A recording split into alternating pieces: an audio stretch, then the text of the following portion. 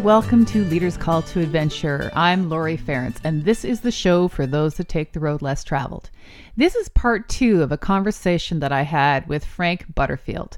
I would really highly recommend that you listen to the previous episode before you listen to this one, gives it some context, as well as perhaps checking out a Shift Your Spirits podcast episode that I'm linking to in the show notes that really got this whole conversation with Frank started.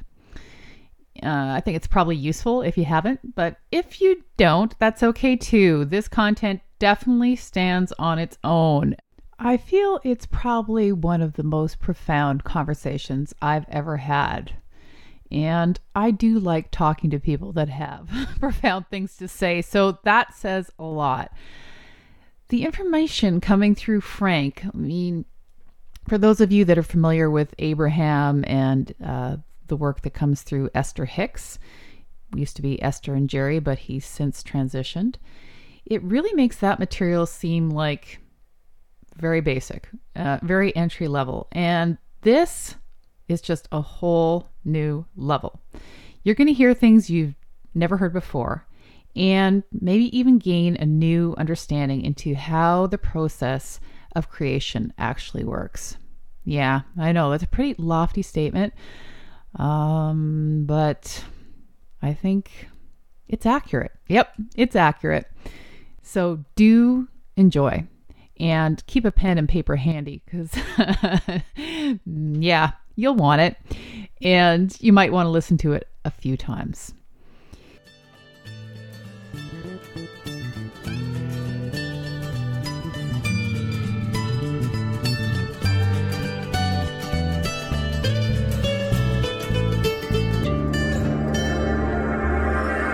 Looked at your website, thecommunionoflight.com, and what's the difference between creating with intention and where does it cross over into trying to manipulate the universe? At what point?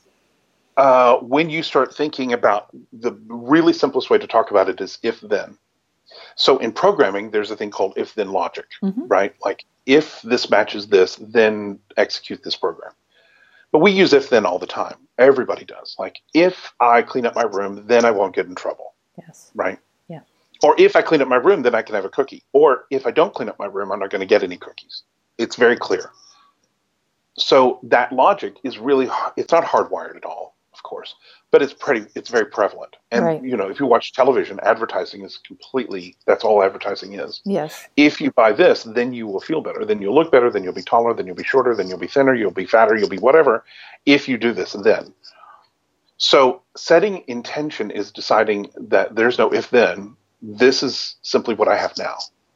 I have now the feeling of the delight of having this conversation. And I'm in the delight of having this conversation right now. And that's the intention. And I may not be at this moment feeling delight from the feedback of the conversation, but my intention is. And now the conversation will begin to change and it will begin to shift. And it will begin to arrange itself for me in order to demonstrate what it is that I have just established as being true, that this conversation is delightful. So we do this actually all the time. One of the things I like to think about is that we have lots and lots and lots of buffers. There's one sort of overriding, it's above, it's below, it's in the middle, it's everywhere. We have a very, very, very strong belief in permanency and consistency. So that's where like the law of gravity comes from. Is gravity shows you permanency and consistency. That as long as the earth is spinning, then my feet will be on the ground. Right. Pretty clear, pretty simple. Yeah. And I don't have to worry about it. It's going to happen for me. So, but that doesn't mean that I can't learn how to stand up. Obviously I did. Most everybody did. Most everyone can. But I'm pushing against gravity, but I'm using gravity as an idea that then I'm going to push against. But that law of permanency and consistency gives us a lot of room to play in with these ideas of I'm going to create this thing for myself. The reason why I'm talking about that is because there's this thing that just jumps out at me here in this conversation for some reason. about sort of the Louise Hay, God bless Louise Hay, but the Louise Hay idea of like, you don't want to fuck up your manifestations. Right. Don't fuck up affirmations. So don't affirm this way, affirm that way, which I consider to be kind of bullshit, because it's not the words, it's the intention, it's the power, it's the feeling of it. And you can't mess it up. You can get feedback that you don't like and then change your mind about it. But and this goes back to trying to manipulate the universe. If we're trying to get something to happen and then it doesn't, we just assume, oh my God, I fucked up. I can't. Yes. I don't know what did I get wrong? Like, what did I, yeah. Or it's not for me. How about that? It's not for me. Well, that one I kind of like for myself personally. Maybe it isn't for me, but I'll know if I say it isn't for me. If I feel bad from saying it, then that's not true. If I feel relief from saying that, then it is true. Right. So if you feel bad about it, it doesn't manifest, right? What then? What comes? What after that? If you feel good about it, it didn't happen. Yeah, but see, if you listen to what you're saying, and I'm going to speak a little harshly here, so if you bear with me, if you listen to what you're saying, you're doing more if then. If I can feel the right thing, then I will get my stuff. But see, the problem is that you're putting yourself in charge of getting your stuff, which isn't your job. And this is where I don't know that, because I don't really pay attention to what anyone else is doing. So I have no idea. Yeah. I don't know if anyone else is talking about this. Yeah. But I do know in my own work that there's a very constant theme that goes on and on and on that's very clear that says, look, you keep thinking if you do the right thing, then you'll get the results. And then what happens is and again, I'm using you in a very general way. I get it. Then you think that if you don't have it, that then something has gone wrong. But that's never the case. If you don't have it, you just don't have it. It's perfect the way that it is. And these are paradoxes. They're not logical, because this is metaphysics, and metaphysics is not logical, because metaphysics is everything. Metaphysics is a word I use to just basically mean the entirety of the universe, of all that is, and how it works. And one of the things that it does is you always are, or let me rephrase it. I am always standing on the leading edge. Always, always, always, always. It's never, ever, ever something that has been missed or something that has been done wrong. I can draw that conclusion and I will prove myself right, because that's how thoughts work. Explain that. Well, whatever you affirm, whatever you say, and affirm, let me not use that word. Whatever you decide is true, you'll be proven right. True. Always. Thoughts amplify. They don't do anything else. Because we're in constant state of expansion. We are unconditional love manifesting unconditionally. So there's no fixing. Unconditional love doesn't require any fixing. And there's no correcting. Like the way Paul, the voice that comes through me, the way they say it is, there's no trash bin in the universe. There's nowhere, you can't throw away anything. So people will come and say things like, how can I get rid of this? And they'll say, you can't get rid of it. But what you can do is allow it to evolve. Because the other underlying idea, besides this idea of permanency and consistency, which is an imposition that we're doing, we're making physical reality do that for us, which is fine. But the other part of this is that everything, everywhere, in every way is helping us. We're never adrift. We're never at sea. We're never abandoned. We're never lost. We're never left, because we're completely surrounded by all of creation, which I would say is all of my creation, because I'm sitting at the center of this universe that is manifesting itself around me. And each one of us has our unique perspective, and nobody lives in the same universe with any other person, because everything is based on perception. So if I perceive it this way, that's my perception. You may not see it that way, but we may be able to have a conversation where we more or less agree with it. What if what if you know your thoughts are creating an experience, and you want to change your thinking so you have a different experience? But is that still if then, or is that still trying to manipulate the universe? Yeah. If you let the thought happen, because if you really pay attention, like if you come and sit down in the chair, if you just are in the moment and you sit down and you're thinking, oh, I can see this thing that's unfolding, right? Like, and the way, but if you think about what you're doing is you're assessing the past, bringing it into the present, and then moving it into the future. Okay. So you think you understand what happened, what is happening, and what will happen. But in fact, you don't actually know. One of the things Paul says that I absolutely adore is memory is not an object thing that's sitting out there. Memory is a constructed idea that serves the present moment position. You don't have any idea what actually happened in the past. You have no idea what's going to happen in the future. You have intentions, and generally, if you notice, that is generally what happens.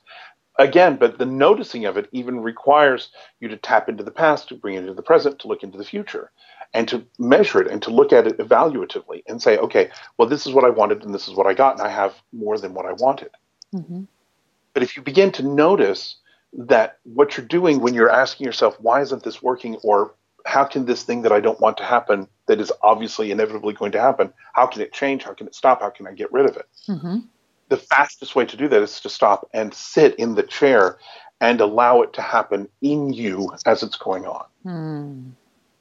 You just allow it, because, vibration is everything. The construct, like the physical pieces that we put together of how our physical reality works, is the least part of it. But yet we treat it as though it's the most important thing. What Paul says is it's the end of the line. It's where everything ends. Of course, things don't end, but what they're saying is the physical reality, the sound and the taste and the flavor and the texture and what it feels like to your hands and on your skin and what you see, this is the end of the line. This is where the manifestation occurs, but it's the effect. The real essence, the cause, is in the feeling. And you can actually feel anything if you're willing to. And you can actually allow, if you're afraid of something that's about to happen, you can actually sit there and allow it to move through you and have the fear in the chair without doing anything, saying anything, talking to anyone, without taking any action. Just go ahead and let yourself have the fear. And for myself, I've really discovered it's amazing what happens, because you don't know where that's going to lead, but it always leads to something better. Can you give an example just to kind of ground and give us some context of a situation like that? How long do you have? It's important. It's important to ground this, because it's just like you're blowing my mind right now, right? So I need to get very practical with it. The place that I heard this about first, which is actually my favorite story. I can talk about myself personally, and I'll give another example for me. But the way I heard about it first was from my mother. She had a parking ticket. No, she had a speeding ticket that she couldn't pay. And this was when my sister, who's a lot younger than I am, was like a baby. So my mother went to the county courthouse to kind of like see if she could deal with whatever it was. And it was like a Friday. I think that was the day that it was supposed to have been paid. And otherwise, in Texas at least, she could have been arrested right then. So she sat on the courthouse steps and just kind of sat there and decided that she was going to be willing to allow whatever was going to happen to happen. So what she did is, of course, she was sitting there and actually letting herself feel the fear of what am I going to do with my daughter, and how is this going to work out, and just all these, I'm going to be arrested, and I don't want to be arrested. But she got willing to be arrested. Like letting it be, whatever's going to happen is going to happen. That kind of idea. Yeah, but that's not it. That's not it. Not letting anything that's going to happen. No, because see, you're still projecting into the future. So what she was doing is she was now I'm putting words into her mouth, and she might disagree with some of this, but I know from my own experience, this is probably what it was like. She actually had the fear on the steps, which included the projection of the idea of being arrested and maybe losing her child and getting into lots of trouble that she could never get out of, et cetera, et cetera, et cetera. Yes. So she had all of that. And then something else happened, because that's just energy moving through. On the back end of that, she had peace. And so when she had the peace, and it wasn't if she was willing to feel the fear, because if you've ever done this, you know, you're not thinking about what might happen later. You're just in it. Mm-hmm. And if you actually allow yourself to have it as it is happening, the vibration, the feeling, it shifts. It will change. Because the only problem here is ever resisting, trying to get rid of it. That's where all of the problems arise out of. Oh. So she got up, went inside the courthouse, and the woman behind the counter, who she had talked to on the phone several times, and who had been very curt and very short with her, was apparently having a really good day all of a sudden. Because my mother walked up, she says, "My name is blah, blah, blah." And the woman's like, "Oh, we've talked on the phone. It's so nice to finally meet you, blah, blah, blah, blah, blah. How are you doing?" And then my mother was like, "Well, I don't really." And the woman was like, No, don't. Just come back on Monday. Just come back on Monday. Okay. And so by Monday, my mother had the money, and she went back to the courthouse, and the woman was like, "Oh, I'm so glad to see you again, blah, blah, blah." And she paid the ticket, and off she went, and everything was fine. That's what I mean. Mm-hmm. And you can extrapolate that to almost anything. But what I've discovered for myself, and what Paul talks about a lot and has kind of coached me in this, I guess would be the best way of putting it, is that the willingness to feel the fear or the anger or the sadness that's where all the relief comes from. That's where all the change happens. And you can do it just sitting in a chair or sitting on the courthouse steps. It doesn't require you to do anything. You just be quiet and feel it. And something will happen, because what they keep saying is all we're doing is just flowing energy. That's all we're ever doing. It looks like there's stuff going on, physical things. But as I say, like, that's the end of the line. That's the manifestation of that feeling. But where everything is dynamic, where everything can change in an instant, is in the feeling. And if you're willing to have what you don't want to have, it will change. It's amazing, amazing, amazing, amazing. You're willing to have what you don't want to have, it will change. It will change. It will absolutely change. It may not change instantly. And sometimes what I've noticed for myself is sometimes that willingness is like, there might be, and I don't want to get too bogged down in process, because this really isn't a process. You're just really just paying attention to what's happening. But what I've noticed for myself is that sometimes it's like I have this upper layer of like, these are the things that I don't want to happen because I don't want to be embarrassed in front of other people. So first I have to be willing to have those things. Then I discover, there's something else underneath it, which is like, maybe just as an example, like, I'm unwilling to face the fear of the fact that this might cause this other thing to happen. And then there's something below that. But it's never terribly complex. It doesn't always happen in a couple of minutes, although I have seen it happen very, very quickly, where I'm just sitting in a chair, or driving down the road, or sitting on the courthouse steps, or whatever. And in the willingness to feel bad, I start feeling better. Mm-hmm. It's not unlike grieving, really. I mean, as I mentioned to you, was in Florida for a few days from the weekend, and people were telling me, "Oh, you're going to Florida. Oh, you must be going on vacation." I said, "No, actually, I'm going to the celebration of life of a very dear friend." And their mood goes from, "Oh, vacation," to like, "Oh, so sorry." And I felt, yes, there will be grief, there will be tears, and it will be good. And I'm relating what you're saying to that as well, is that knowing, I mean, I didn't know to the extent of what experience I would have there, or what the circumstances would be, or even if I would have the deep conversation that I would like to have with my friend's wife, who's also a very dear friend. And prior to going there, finding out about his death and all that, I got very attached to being a support to her. And I think her husband was guiding me from beyond in this whole process, because what I learned going down there as I'm on the airplane and not even knowing if I'm going to make my connection, and if I miss that connection, which actually happened, am I going to get on the only flight that will get me there on time? and I had to be in the space of not knowing if I would or not and being okay with whatever it was. So is this similar to what you're talking about? Yeah, no, that's exactly it. And, to me, if you really, really, really, truly want to have a deep awareness of this, the best place to do that is in a place where you are absolutely out of any way of having any control, like being on an airplane. Right. Or dealing with the law, like my mother sitting on the courthouse steps. Yeah.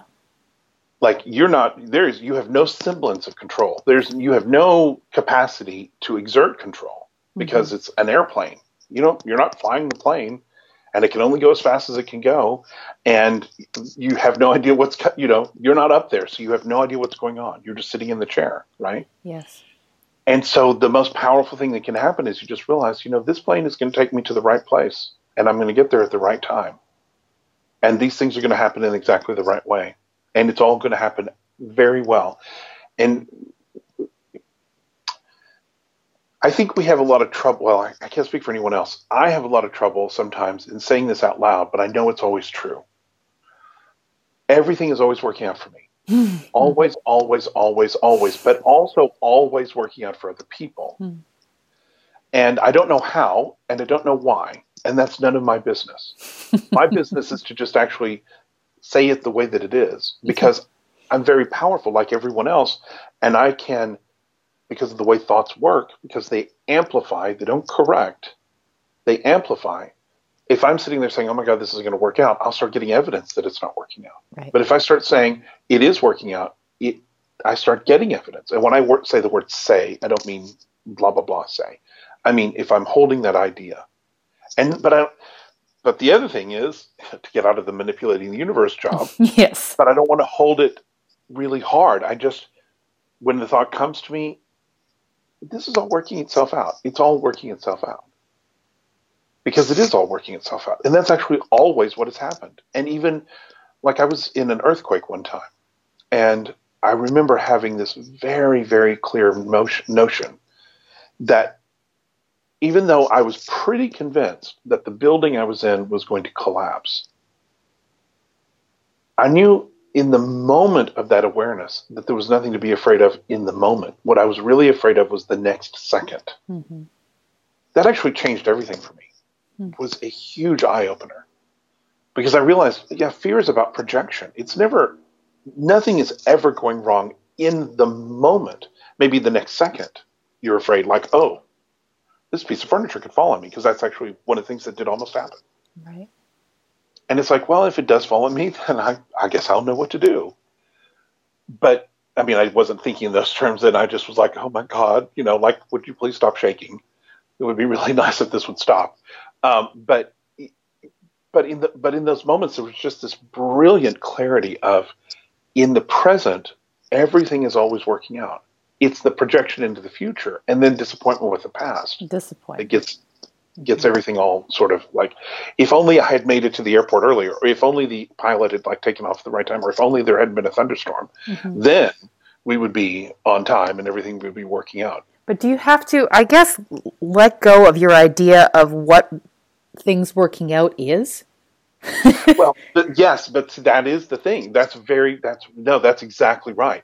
Because everything is working out for me is an incredibly broad general statement. Right. Of which I am not making any inputs. So if what I'm doing is trying to take a logical path through metaphysics and say, God damn it, this is the thing I'm going to have, and I'm going to meditate, and I'm going to focus, and I'm going to affirm, and I'm going to write 27,000, affirmations on paper, and then I'm going to burn them at midnight under a full moon, etc. I'm going to do all these things that I'm going to make happen. Yes. It might very well happen. Mm-hmm. But my experience has been, and I'm exaggerating a lot there, but my experience has been that when I've done that, I can make things happen, but I never get what I really want. Again, God bless Louise Hay, but one of the best examples I have of I used to call it mismanifesting, but that's not what it was. There was a job that I got many, many years ago that was a dream job. I went from 0 to 60. I was never overwhelmed. That job, I knew exactly what I was doing. I walked, but I had no prior training. I just walked in. They handed me a whole bunch of cash out of nowhere.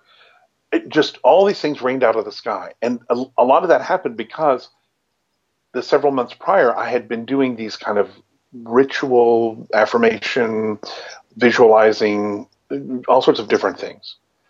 And when it happened, the way the whole thing happened, I knew the job was coming. And people around me were beginning to freak out. They were like, you need to get a job. And I was like, nope, I need to be here, because this was a long ago. I was like, I need to be here for when the phone rings. I can't go anywhere, which upset several friends of mine, because they were like, you're going to, it's terrible. You can't do this. And I'm like, no, I just wait. And sure enough, the phone rang. It was exactly the right person. I got the job. It all worked out. And the people I worked for were nuts. Okay. And it was in a very personal setting. It was very intimate working environment. And it was a great job. It had all these things that I wanted. But now in retrospect, I can see that all the intensity that I had put in I need to manifest this came through in all that. At any given moment back in those days, this was a long time ago, I could have said, if I had known to say it, if it had occurred to me, I could have easily said, this is all working out. And probably what would have happened is I probably would have been fired, which would have been great. Because considering the state I was working, the U.S. state that I was working in, it would have been great to have been fired, because then I could have gotten unemployment. Yes. But I was like, I'm going to stick to this. I manifested it. I'm going to stick with it. This is going to work out. I'm going to make it work out. No.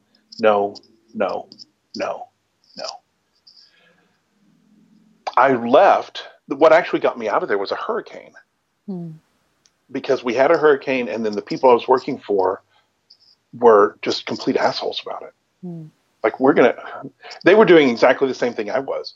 We were where we were, without getting in all the details, we were where we were because the guy I was working for was trying to make an impression on some other people.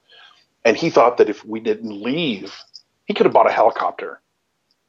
Literally, we could have gotten the Navy to come get us. There was no reason we had to stay there, but he wanted to show to these other people that he was worth joining their club, so to speak. And so we rode out a hurricane right on the beach in this house covered in glass. It was unbelievably crazy. And when that was over, I was like, I can't do this anymore. This is nuts. And it wasn't his fault or her fault or their fault. It wasn't anybody else's fault. I totally manifested that. But in retrospect, I wouldn't call that a mistake. What I would call that is I just got exactly what I put into it, and I never once allowed myself to imagine, and I'm really grateful I have the memory because it does remind me to do this. I never once imagined that I could just say, this is all working out. This is all actually working out. I don't understand it. I don't know why I'm here. I just didn't. Then I just thought that my job was to be really persistent and to push hard and to make it happen. Right. And it just was horrible. So what do you think about that? About, another thing that I talked about with Slade, that we just have to put the time in, and so, a lot of the things we do, we just have to do it, and this idea of perseverance and consistency. And what do you think of that? Oh, I disagree. Okay, explain. I think that what happens is there's an organic thing that other people will call perseverance and consistency, or that I would call persistence and perseverance and consistency if I saw it in someone else. But this is a thing that Paul talks about a lot. We can use those words: consistency, persistence, perseverance, or faith, trust, confidence. What they say about those words is that you never directly experience them. What you have is sort of the rear view mirror awareness of them. It looks like that's what you did. But to me, those are cultural constructs. They're not necessary. Right. And I really don't believe that's the work ethic idea. You put the time in, you get this. If then, right? If then. Yes. If you do it that way, then you get this. Right. But yesterday, in a session that I had with a group, there was this woman she is a healing practitioner, and the thing that she does is amazing. It will like knock your socks off, change your life. It's amazing, amazing, amazing. And so yesterday, and she's been doing it for 40 years, and she was a student of the originator of the technique. And so yesterday she was talking about how she wants to go to her students and say, you don't have to do all this hard work. And what Paul said was, don't tell them that, which is something they never, ever, ever say things like that. Okay. And I kind of was like stunned. I was like, what? Yeah. And she was stunned, like, what? Mm-hmm. And they said, no. Here's the thing. They said, this process that you're doing, this technique, it has 3 stages, right? And because I don't know anything about this, and they were I don't know where this was coming from. They were just pulling it out from her. Yeah. But they were saying it has 3 stages. It has, you overwhelm the student with information, then the student has a nervous breakdown, and then they finally get it. She said, yeah, no, that's actually a really good way to describe it. Yeah. And they said, yeah, because what it is that nobody will voluntarily go into this process unless they think there's going to be a payoff. So they're coming in charged and ready to go. And the reason why the process of the technique and the methodology works is because it's designed to do that. And they said, if you remember the guy that taught you how to do it, there was this light that was emanating from him all the time. And she said, oh, yes, it was very obvious. Mm-hmm. And they said, that's because he had already had the nervous breakdown. But of course, that's not what they meant. But just like you get that big, huge rush of overwhelm, and then you finally decide, fuck it all, and then everything falls into place. Mm. But is that the surrender? Is it like getting to surrender, really? Is it right? And it's like there's something about that technique. And again, I don't even know the name of it. But there's something about that technique that actually sort of triggers a crisis to actually cause that to occur. And the crisis isn't like it isn't, what is his name? The guy from the 70s. God. It's not like locking you into a room for 18 hours without letting you go to the bathroom, whoever that guy was. Okay. It was very 70s. It's like, and they made a movie about it, actually. Est, Werner Erhard. Like that's what he did, is he would trigger a crisis. He would lock you into a room and force you to like sit there and confront and deal with your shit. And the magic of that, to the extent that there was magic there, was that it would trigger a crisis, which meant that you had to finally let go. I wouldn't recommend this as like, I'm going to intentionally come up with this kind of process. There's no way I would do that or suggest it. Oh, isn't that interesting? So we could also, we can extrapolate this, and if we are experiencing a lot of crises, I don't know, yes, in our lives, yes, that could be basically a part of getting us into a state of surrender. Well, I would say that there is a constant invitation to surrender that is always present. And sometimes because of the cultural constructs, because of what we learned, which if we go into deep metaphysics is what we taught ourselves. But anyway, because of what we learned, that crisis is necessary, like to finally like burn it off. But of course, it doesn't just happen once. Yeah, it's probably a continuous thing, probably forever. And that's another thing that Paul would say, like, if you're willing for this to always be like this, it will change. But as long as you're trying to get rid of it, as long as you're trying, like, because there's plenty of, and I'm using this term very affectionately, there's plenty of New Age people who are like, don't want to ever have a crisis or no drama, right? Yeah, peace all the time. Go to the mountain, just be in peace. Right. Yeah. And then they get to the mountain and they have like the 300-year flood. So because they bring the stuff they're trying to get away from with them.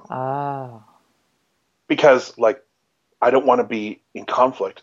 If you're willing to be in conflict, you probably will never be in it. But if you're pushing against it and trying to make sure you never have it, you are going to get lots and lots of it.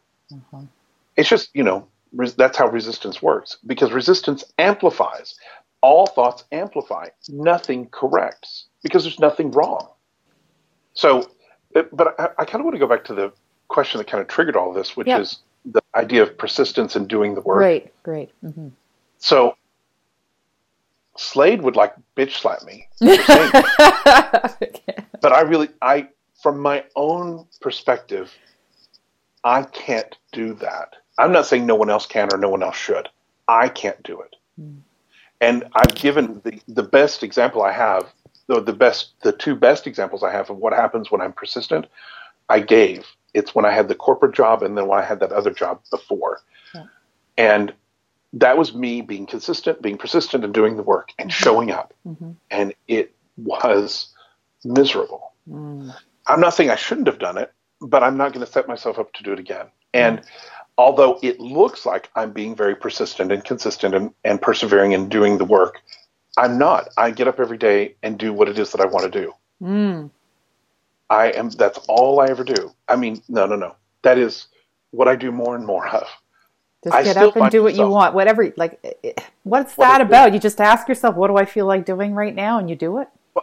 Well, I just pay attention to where it is that I'm flowing, what it is that feels better in the doing. And this is a big thing. And we get back to, we're still talking about the same thing over and over again. I love this. Yeah.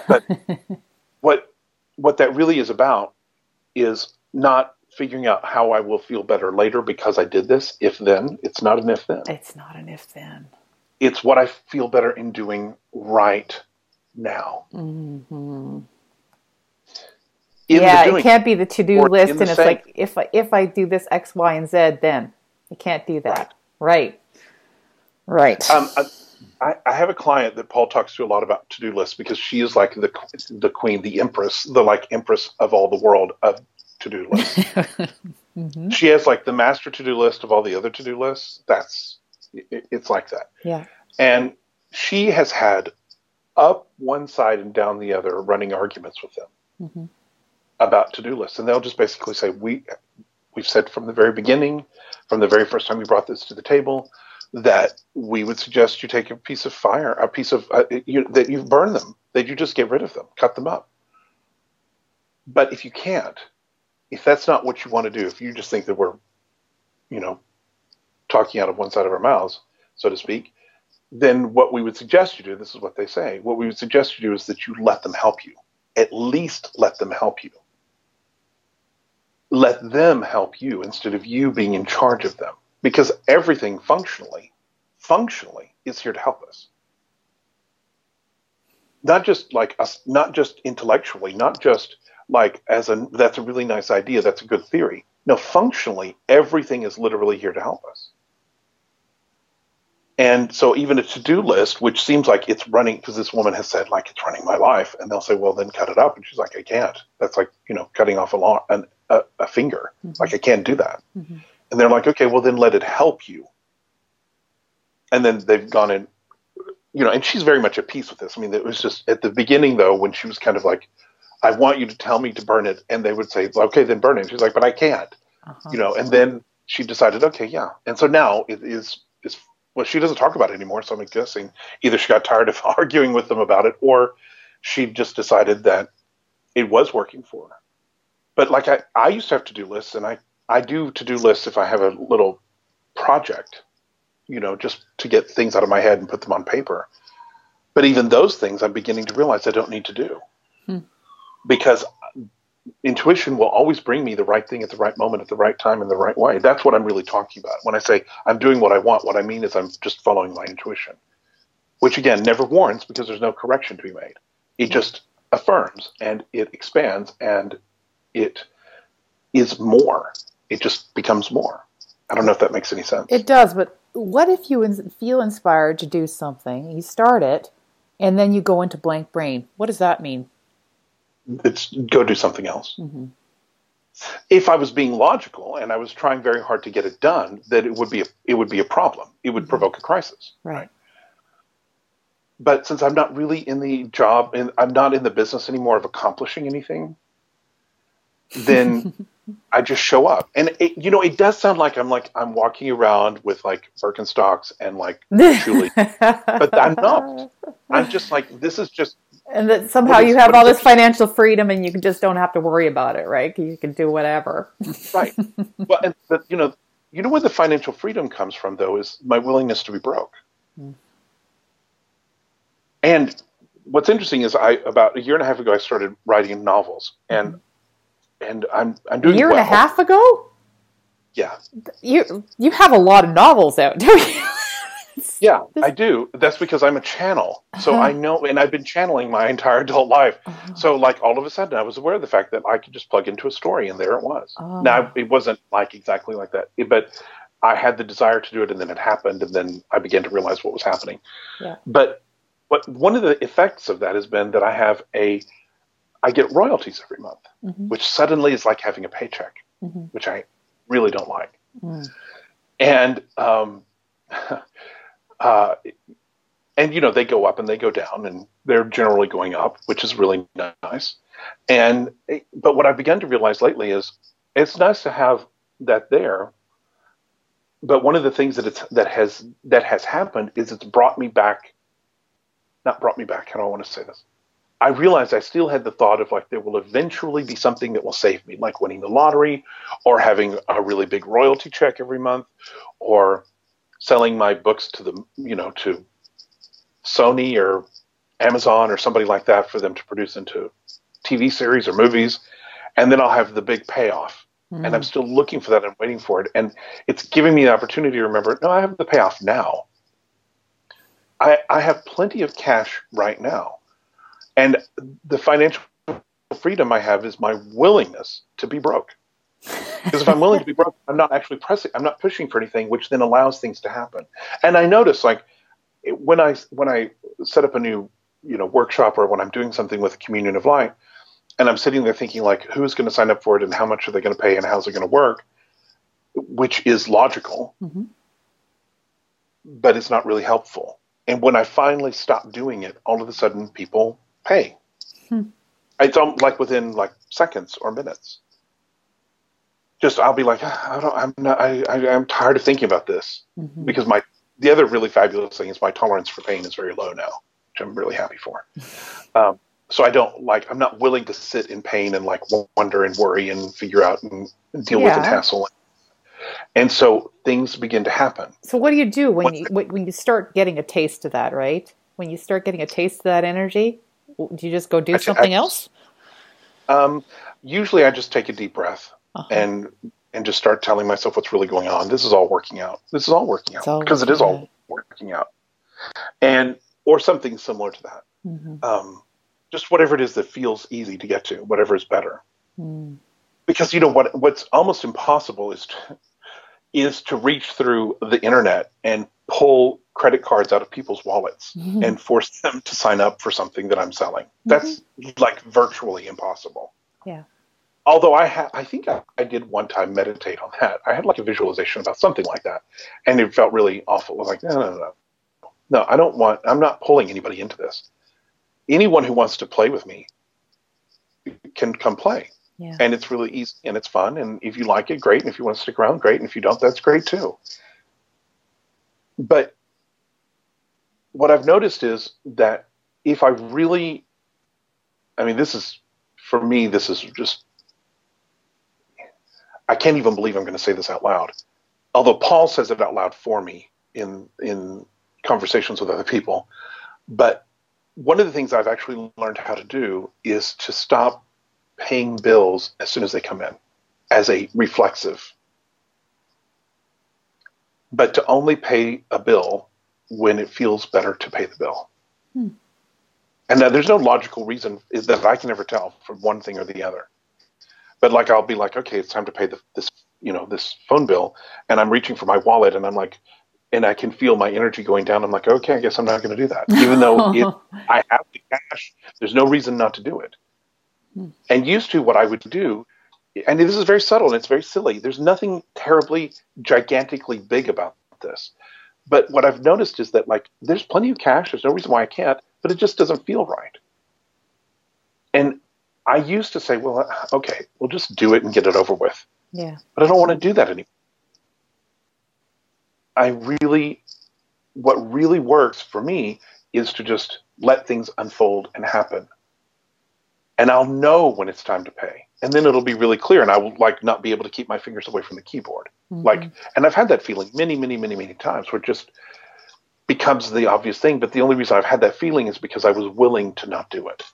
How can you tell between I'm avoiding paying this bill and it's not time?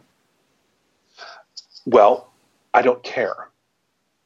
Because that's a really easy thing for me to say here in this conversation where it's just the two of us and 5,000 of our closest friends or whatever. But I really don't care if I really think about it. Sometimes I will worry about it, like, oh, I'm just avoiding that. I need to stop avoiding it. I need to allow it. Like, no, I don't need to do anything. What I'm beginning to notice is these ways of like pressuring myself to get it done. That really, I don't know for anyone else, but I know for me, doesn't work. Mm-hmm. What does work is for me to say, if I'm avoiding it, I'm avoiding it. It's okay. Okay. Yeah. Everything changes. Paul went into a long conversation a couple of weeks ago about how everything is temporary, and everything is very like fluid. And because we're looking at, I'll at least speak for myself, because I'm looking at the firmness of like, there's the floor and there's the ceiling and there's the window and there's those trees, and those trees have been there for 40 years and they're going to be there for 100 years. And this floor was built 70 years ago and it's not going anywhere. Permanent.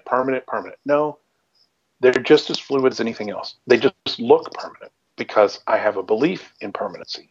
And they serve my purpose. Like, I do really actually want this floor to not just dissolve into nothing. Yeah. That would be really nice if it would just stay the way that it is. Yeah. I don't have to worry about that because it's working for me. So the floor will continue to maintain its floorness. But the idea of like, I shouldn't be avoiding something comes from the idea of I've got to get really clean because I need to be really good and I need to be really smart. Right, and I need to have, on Monday, set up my little study group on Tuesday, and Wednesday, cards, and Thursday, stayed up all night. That's what really good, smart, very wise people do.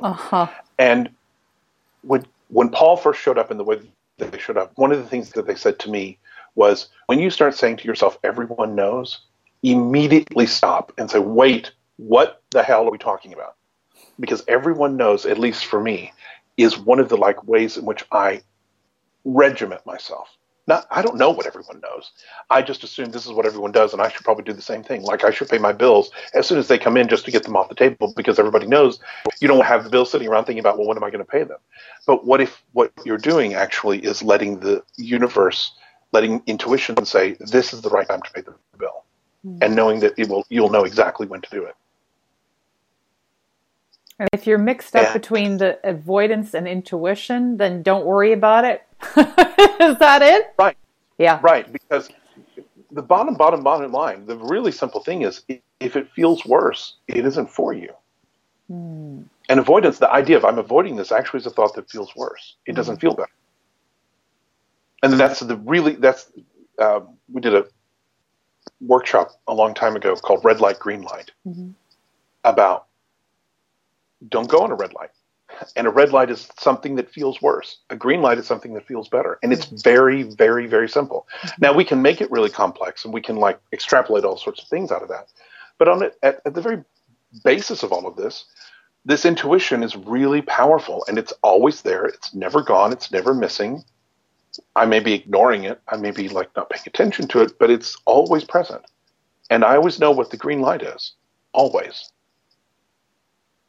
And there's no yellow lights, and there's no like, oh my God, road closed ahead. There's never anything like that. It's just either go in this direction because it feels better, or go in this direction because it feels better. Yeah. And don't go in this direction if it feels worse, but you can still go in that direction, and it's not going to kill you.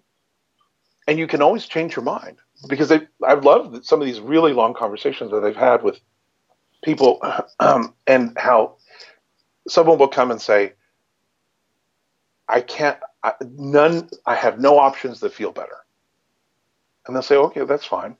Which one's the most obvious? And they'll say, well, there's nothing obvious. Okay, which one's the easiest? No, there's no easy one. Which one is the one that you think is the least worst? And they'll say, oh. They say, okay, we'll do that. But then they'll say, but stand behind your choice. And I love this. I love this. Because they'll say, if the worst thing you can do is to do something and then claim you're being forced to do it. Which means you're trying to give away agency to someone or something that doesn't exist. No one and nowhere know how, no matter whether it's at the end of a gun or, in the most dire circumstance. No one is forcing you to do anything. There would just maybe things that are easier to do or things that are more obvious. And those are different words they'll use for intuition. But if you think that there's none like that, and you just pick one because you got to do something, at least stand up for yourself and say, I'm choosing to do this. I don't like it. I don't want to do it, but I'm choosing to do it, because that at least puts you back in the place of agency where, yes, you're still actually moving forward. And just because right in this moment you don't know exactly what's going to happen doesn't mean you'll not know it in the next moment. You don't really know what's going to happen. In that predictive, logical, I've got to figure this out. I need to have this worked out. I need to have this sorted out because I'm going to get in trouble eventually when someone comes and asks me to show my work, which is my theory is what most all of us are doing. Is trying to be ready. And for different people, it's different things. But the teacher is eventually going to call on you. Your parents are going to eventually figure out the stuff that you stuffed into the bottom of your closet. Eventually, you will be found out. But the truth is nobody cares. No one is looking. And if someone does show up and is looking, there's something helpful in that, even if you don't like it. Because everything is working out. Because everything is always working out. And there is something helpful. And it can be as simple as just saying, I don't really know what any of this is, but I know that something is happening here that's helpful. And I don't know what it is, and I can't even begin to imagine what it would be. And I know that sounds terribly simplistic. But what I keep finding is that the complexity is actually just something we do in order to pass time. Because nothing is terribly complex. Everything is actually simple. So we make it complicated. Right. And it's not, there's nothing wrong with that. At least I was taught to be clear, to be able to understand something and to be able to construct it back in a complex way. It's not enough to know that 3 times 2 is 6, right? Then I need to be able to figure out, if I multiply 6 times itself, that's 36. That's really called a square. But if I have 36 and I need to find out where it came from, then I can unsquare it and find out that it's 6. And then I can break that, and I can do all these things with all these different numbers. And yes, if I was going to build a space rocket, that would probably be really helpful. But in actually walking through my life, even if I was a space rocket engineer, there's still very basic, very simple, very easy things that are immediately available. And the complexity is almost always having to do with physical reality and how it's assembled, like building a spaceship or baking a cake. And as Paul would say, and that's where you want to use logic. Logic is very helpful there because it follows consistent patterns, and you're expecting physical reality to have consistent patterns. But logic is terrible for self-analysis and for awareness and for evaluation of who I am and where I'm going. Or what to do next. Except if you're actually baking a cake and you need that logic. Right. Yeah. Right. Yeah. Then you're like, and I have a recipe, or I have a memory of this is where I cracked the 2 eggs. Yeah. Or I've once again got to that part in the recipe when I realized, I hate making cakes from scratch. Let me go get this box out of the cabinet. Yeah. Or whatever it is. And it's okay. Yeah. Or when you realize I forgot to actually turn on the oven and that cake has been sitting in there for 3 hours. I wonder if I could actually safely eat it now. It's whatever it is that happens is actually going to be okay. And which kind of, to me, brings up the most significant thing ever, at least for me personally. Being willing to be wrong is probably the most significant thing that's ever happened for me, because I was raised to never be wrong. There are lots of really good reasons why I should never be wrong when I was a kid. That was very tied into survival. And being able to sort of be 2 steps ahead of everybody else and figure out what the hell was going on and know what they were thinking and what they were feeling, and being able to dance around that and then not show up in a way that would upset them. And I think a lot of people have that skill. As an adult, where no one is standing over me anymore, it's not necessary. It probably wasn't even necessary then, but that's what I did, and it's okay. Yeah. And that's what they did, and to be honest, and it's okay. And it's okay. Yeah. And I didn't like it. I don't like it now, but it's okay. And these are all just the same. These are all the same words for the same thing. Like everything is working out. All of this is handled. It's all sorted out. There's not anything to do by me, but there's tremendous, great desire for action, for words, for thoughts that are rising up and constantly available. I think this leads us into the point that I maybe can close on here, if that feels right. On your website, you have this sidebar, reminders, and looking at your life living in the chaotic universe versus living in the intentional universe. I had it in my head, to ask you questions on every single point in here, but it's funny because that actually is all we've been talking about. Yeah. Because the chaotic universe is a constructed universe. It doesn't exist. There is no chaotic universe. But because we believe, because essentially the basis of all of this conversation, like where the resistance comes from, the resistance comes from attacking ourselves. Mm-hmm.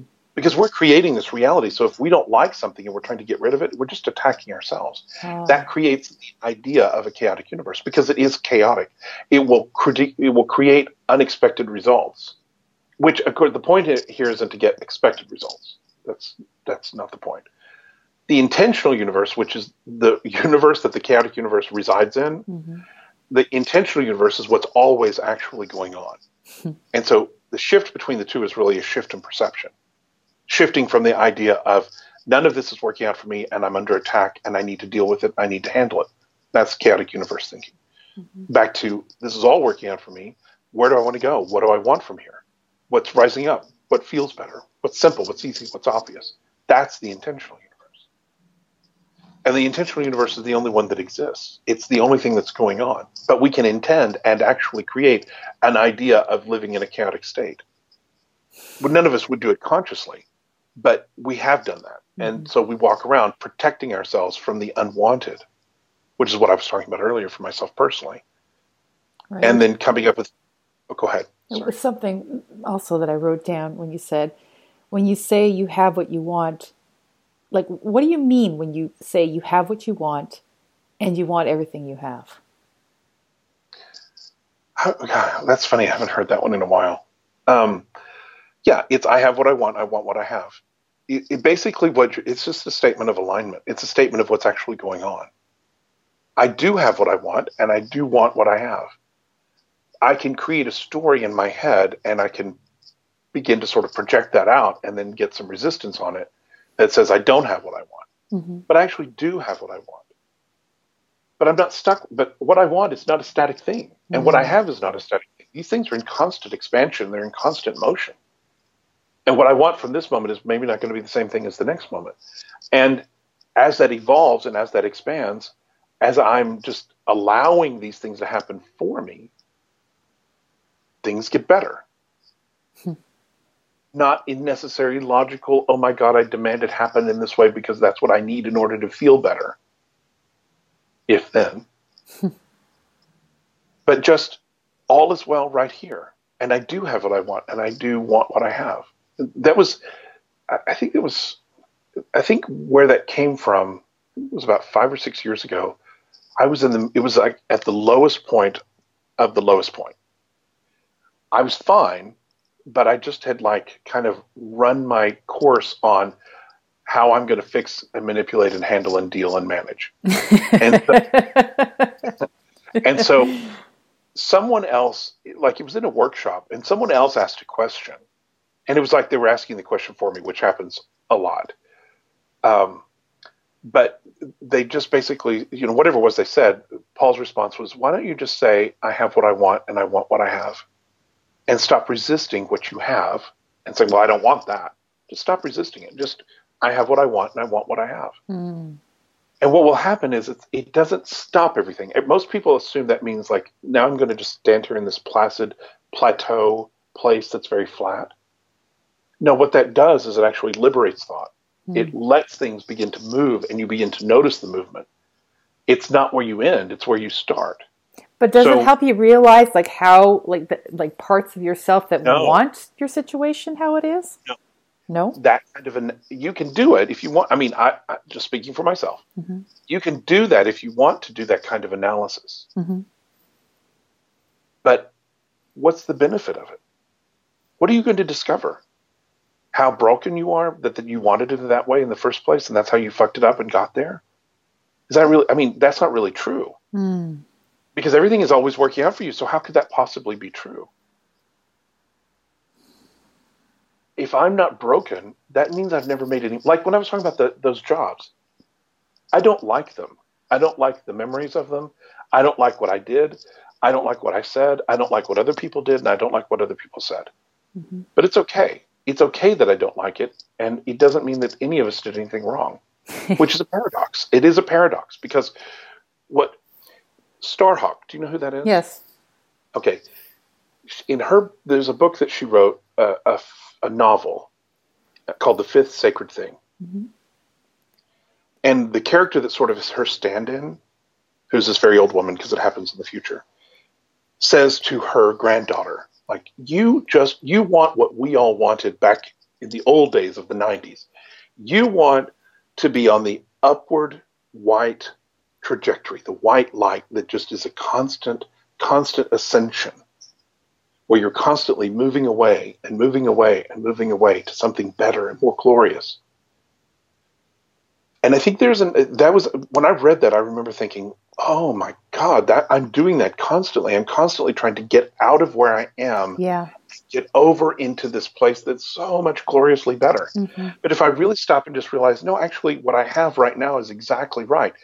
And part of that for me is being willing to say, and I really fucking don't like what's going on. But it's still okay. That's paradoxical. Culturally, it's paradoxical.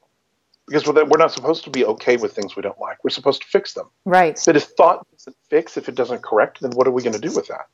Other than just jaw on it and gnaw on it and sort of chew on it like a cow chewing its cud. That's what it's like. Because I know for years, I mean, I don't do this quite anymore. I still have things like this that I do, and I probably will until the day I die. But I used to have like this kind of litany of like cud things that I would chew on. Like the time that person said that thing to me, and I would just like constantly trying to get through it and around it and fix it and change it. And of course, it never went away. Now I can't even tell you what most of those things were. I remember doing them, but I don't remember what they were necessarily. Because I, for whatever reason, decided it was okay that happened. It's okay. So we're fighting ourselves a lot. Yeah. Well, we're taught to do that. Yeah. You know, one of the things that Paul says, which I think is really brilliant, there's two little suggestions they give. They're like, the next time you're in a grocery store and a toddler on aisle 3 is throwing a fit, go stand on aisle 4 and listen and feel it. Because what that toddler is probably doing is they're in some way, shape, or form saying to their parent, I came into this reality and everybody was goddamn doing everything I wanted them to do. And then when I turned 2, you stopped doing it. Mm-hmm. What the hell is up with that? Mm-hmm. I want that doll. I want that bag of marshmallows. Why the hell aren't you giving it to me? A year ago, when I wanted to eat, you gave me anything I wanted. Why are you not doing this to me anymore? Which is, you know, any child psychologist would say, well, children have to go through that. They have to discover you don't get everything you want, even though that's actually how they came in. Mm-hmm. That's how they showed up. They got exactly what they wanted. Exactly. And Paul will say, like, the most powerful people on the planet are newborns because they're in total alignment with themselves. They don't give a fuck about anybody else. And they want exactly what they want in the way that they want it. And they have no skills. They have no capacity to talk. They have no capacity to stand. They can't write a letter to their congressman. They can't send an email. They can't gripe about it on Facebook. They have no capacity to do anything. Yet they get literally everything. And the more time goes by, the bigger the hospitals get, and the more amazing the technology is, and the better it is, the better it is, the better it is. They're constantly getting more and more and more. They're the most powerful people on the planet. And so what they'll say is like, so go to aisle 4. Don't go into aisle 3 and don't watch it. Don't look at it. But listen to it. And you're going to feel the misery and the and the feeling of abandonment and the feeling of shame and the guilt of like having done that to your mother, because you'll be like, I was a mother, I was a father. Oh my God, I know exactly what this parent is going through, but I also know what the child is going through. And there's like, if you let yourself have that, it can be very transformative, because you begin to realize all of the ways in which you're treating yourself like you're a 3-year-old, and you want to sort of give you the marshmallows and the doll and the anything, but then on the other hand, you want to make sure that you're a really good person. And that's all that that parent is doing on aisle 3, is trying to teach their child how to be a good, civilized person. You don't throw a fit in the grocery store. And you can't just have a bag of marshmallows because you point to it and go, you don't get that. And of course, the child, having been a master manifester for all of their life, suddenly being told no, is throwing a huge fit. But the reason they're doing that is because, and this was where this topic first came out, is Paul said to somebody one time who had a baby, or a small child, said, how do you feel when you say to your child, if you would please sit down and be quiet, I would feel better. Like, I've got a headache, just sit down and don't say anything. Yeah. And the woman said, I feel terribly guilty, but also incredibly relieved when they do it. Mm-hmm. And they said, well, you just taught your child how to do that. And they said, and that's okay. Your child knew you were going to teach you that you were going to teach them that don't worry about having done it. But you can let yourself feel guilty if you want to. But you're doing the best you can in that situation. But pay attention to the other stuff that's underneath that. Because one of the things that you're going to begin to realize is that you can actually have this amazing interaction with your child where you don't have to tell them to sit down. They will just be quiet when you're ready for them to be quiet. And you're not controlling them. You're not manipulating them. You're just deciding it's okay. And when you're okay with them screaming and yelling, they'll probably stop. Yeah. Wow. Because children, particularly small children, they know everything that's going on. They eventually forget it, or they eventually sort of put on enough blinders to where they can't hear it anymore, or they don't pay too much attention to it. But they know what we're thinking. Those little tiny babies who are doing all these amazing things and can't actually do anything. It's astonishing. And I love that idea. Okay, I'm squeaking something here for me because I have a preteen son, and it seems like who is learning how to manipulate the universe, right? Yeah, and he's wonderful. Yeah. He's wonderful, but it's like whatever I want to tell him to do, he wants to do the opposite, right? And I feel it. I feel like he's trying to. It's like he's challenging me. It's and my need to control what he's going to do. It's a closed loop. It doesn't go anywhere. He's just. Well, you know how you break that loop is and we can have this conversation. You're not there with your child. The child is not walking down one of the rails of a train track while the train is coming down the track. So no one is going to get hurt. Yeah. I'm saying that because of what I'm going to say next. But you have to be willing to let him. I don't know. This isn't me. This is Paul. You have to be willing to let him fall flat on his face. Mm-hmm. Because that's the only reason you're trying to control him, is you're trying to make sure that nothing bad happens to him. Yes. And as long as you do that, you're going to get what you're getting. But you don't have to. And, the other thing, what's really interesting is it seems like you said, it's a closed loop. But the way Paul will talk about it is that it's like a seesaw. Like you've either got, like, I'm completely in control, or, oh my God, he's running down, he's got forks in his hand and he's looking for an outlet to put it in. Mm-hmm. It's either one or the other, right? Mm-hmm.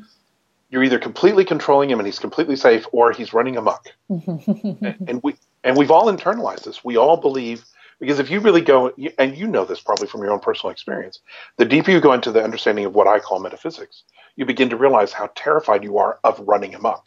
Mm. Well, that just goes back to when you had a fork in your hand and you were looking for something to put it into. And someone swooped down and said, don't do that. Which, of course, they were supposed to do that. Like, you don't want to put a fork in an outlet. That's not a really good idea. Yeah. But on the other hand, you did get the idea of, like, I could run amok and terrible things can happen. But when you begin to sit and you feel he could run amok, or I could run amok. I could run amok and be a terrible parent, or he could run amok and do something terrible and get hurt, and then I would feel terrible because I didn't intervene. If you sit and feel that, and again, this is coming from Paul, but like what they would say in that instance is, we don't know where that will lead you. We're not suggesting you take any action on that. We're just saying you might want to sit and feel it. Because, you never will learn as much about yourself as you do with having a child. Because they're just like, here's what you're like, here's what you're like, here's what you're like, here's what you're like, over and over and over again. And that's definitely Paul, because I don't have any experience of that. But that's definitely very clear mirror. Yeah. And the issue isn't that they're mirroring your badness or how you didn't get it right or how you're messed up. They're mirroring what it is that you want that you're not letting yourself have. Because you think that there's only one way to get there, and that's the way that you've predetermined that you're going to control and fix and figure out and manage and handle, except that you can't do any of those things. You don't, and you really can't. And again, a child will tell you very clearly, you are not in charge of this at all. As much as you think you are not. And you can either, again, that's a seesaw, but you can either do this or you can do that. But the point is that you actually can just sit there and allow yourself to feel the tumult of it. Yeah. And find what's on the back end of it. Yeah. That's a way, it's not the way. But so there's no the way. But that's powerful stuff. It is. Wow.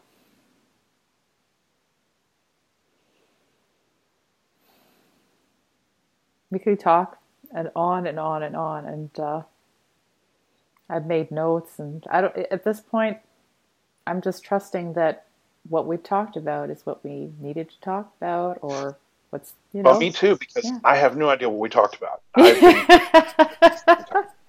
So they've been pretending to be me. And I'm just throwing my notes out the window. I'm not going to review and say, did we get to that? Did we get to that? No, I'm good. I'm complete. Good. Hey. Yeah, no, it feels like the end time, and I can't believe I'm looking at the clock, going, it feels like we've been on the phone. Well, to me, it feels like 20 minutes. That's how I know I haven't been here. Yeah, and it's been almost 2 hours, so this is definitely going to be a double episode thing again. I just okay, I'm doing the single episode thing, and then it's like with Slade, no, I got to cut this into 2, and now it's like, okay, Frank, I guess we're cutting this into 2. Yeah. Awesome.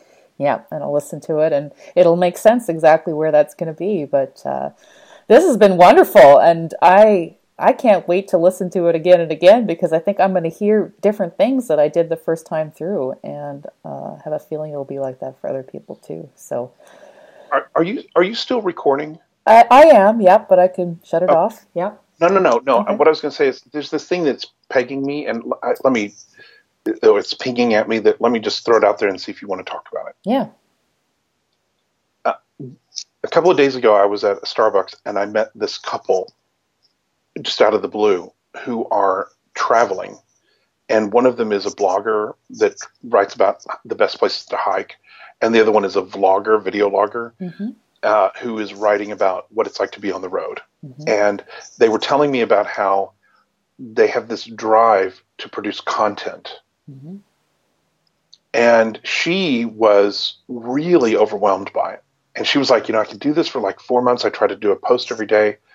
And then, and then I get overwhelmed and I have to stop. And then he was like, yeah, it's just like, to get 20 minutes of video, it takes like 3 hours to produce that. Yeah. And I said, well, it's interesting because I write a book, and I write a book every month, and sometimes it's more than one book. And they were like, oh my God, how do you do that? I can't imagine doing that. And I said, well, it's interesting because I can't imagine doing what you're doing. I said, but the thing that I'm getting in this is like, there's this drive that isn't obsession, but there's this feeling of like producing content that isn't just empty space. It's everyone produces content that's specific to them. If they're then handing it out to other people, selling it or offering it, whatever you're doing. But there's this drive to produce content that's, when you plug into it, it's really sweet.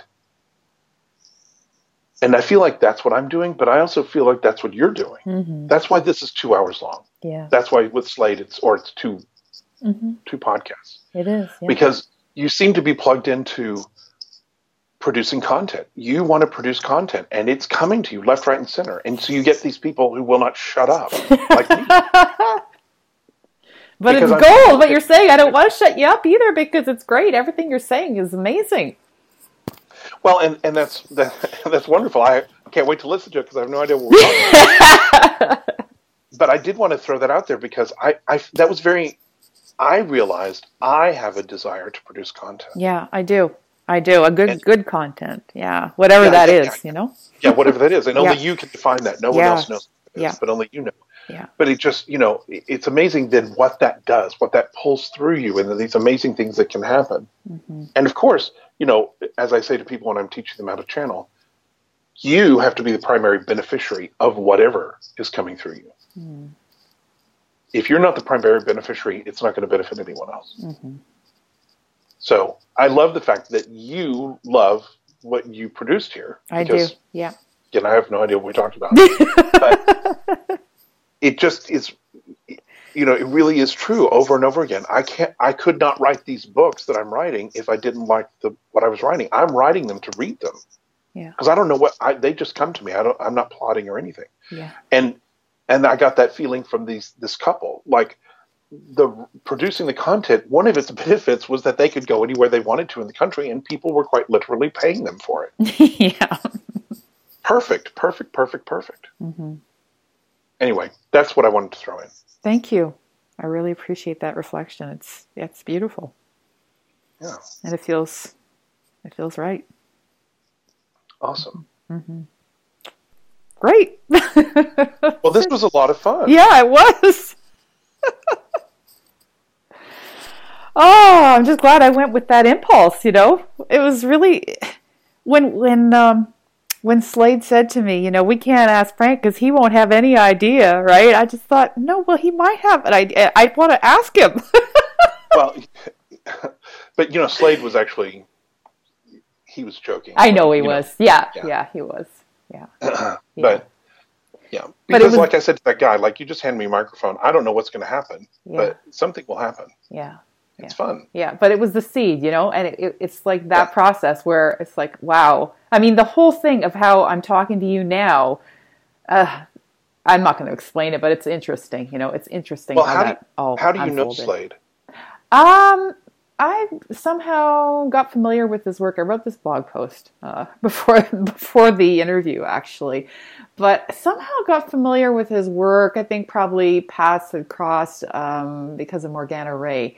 And then, and then I think I just started reading his blog and really loved his paranormal memoirs and the way he was. It's just he's a great storyteller, and he just drew me in with that, and I've just been sort of kind of following his work, ever since, and loved when he launched his podcast, because the voice that I heard in my head is his voice, stuff. So, yeah. And I just, he's great. He is. And I think I don't think he sees himself this way, but I think he's one of the most generous storytellers I've ever come across. Generous storytellers. He's very generous because he lets the story tell itself. I don't know how he does what he does. I have any insight into his process. Yeah. But my feeling is when you get pulled into one of his stories, you just don't want to go. That's so true. You feel like you're right there. Yeah. And it's like he's just handing you nugget after nugget after nugget. If you get a chance to read his book, Storm Chasing, I think that's what it's called. Mm-hmm. It's his first novel. Okay. I think because he and I are the same age, and he was going to UGA, University of Georgia, at the same time I was going to University of Texas. And a lot of the things that he was describing about having been there, because that's when it's set in the 80s, is very similar to when I was going to college. Right. We're contemporary, too, because of a lot of the crossover with Slade and I as well, because of the generational thing, right? So we're all in the same area in terms of age. Right. Yeah. But that story, though, I was like, I could feel myself in it so clearly.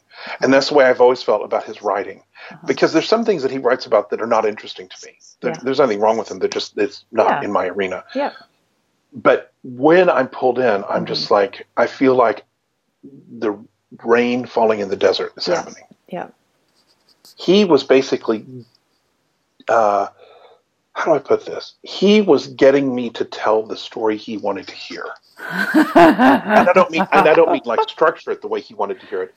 He said, I've always wanted to know what your backstory was. And that's why we did the interview we did. Okay. And I've told that story 13 gazillion times, but I've never said it quite the way I said it with him. Mm-hmm. It was more, it just was very different. And I could feel like, because he's a very strong will, which I actually adore. Yeah. But I could feel like his will of like, this is my podcast and this is how this is going to work. And he was right. And I was happy to go along with the ride because I was like, yeah, I love this. Yeah. And then the part where that part that he's talking about where I don't really remember, but I, have listened to it, but where Paul came in, when he started asking me more about metaphysics and less about my story, that part was just so sweet. Uh-huh. I mean, for me as the person who was observing it as it was happening, it was so like, and again, that was one of those, like, I thought it had been 15 minutes. And then it was like 45 minutes or 50 minutes and we were done. Mm-hmm. And I was like, wow, But yeah, he's well, as I said, he really helped me a lot at the beginning. Well, not the beginning, but at the beginning of the middle. I don't know how to put it. Yeah, but again, his generosity. It just was incredibly generous what he did. So, and I'm not talking about money. I mean, just his like willingness to kind of sit with me at my level where I was and be willing to look at it from that perspective and say, here's what I think will help you. And he was absolutely right. I have no idea what he said. I don't remember anything about that conversation, but I know that everything changed as a result of it. And I know he has that effect on other people. Yeah. I think I can remember. I think I know what you're talking about because you talked about it in the interview, right? About, like, am I going to go crazy if I do yeah, this? that's what it was. Right. Yeah. Yeah. Yeah. What does it mean to be a channel? Do I have to give up myself? Right. That's what the whole point was. Yeah. And then just, the way he pointed it out that that's one thing and then you do that and then, Exactly. Very clear. Yeah. Wow, it's just great. I'm so glad that this happened. Yay, me too. Yeah. And this was wonderful. It was. It really was. And I followed that thread, and I was like, this guy is cool. And hey, you are. You are. So. Well, thank you. And so were you. This was just so much fun. Yeah. So delicious.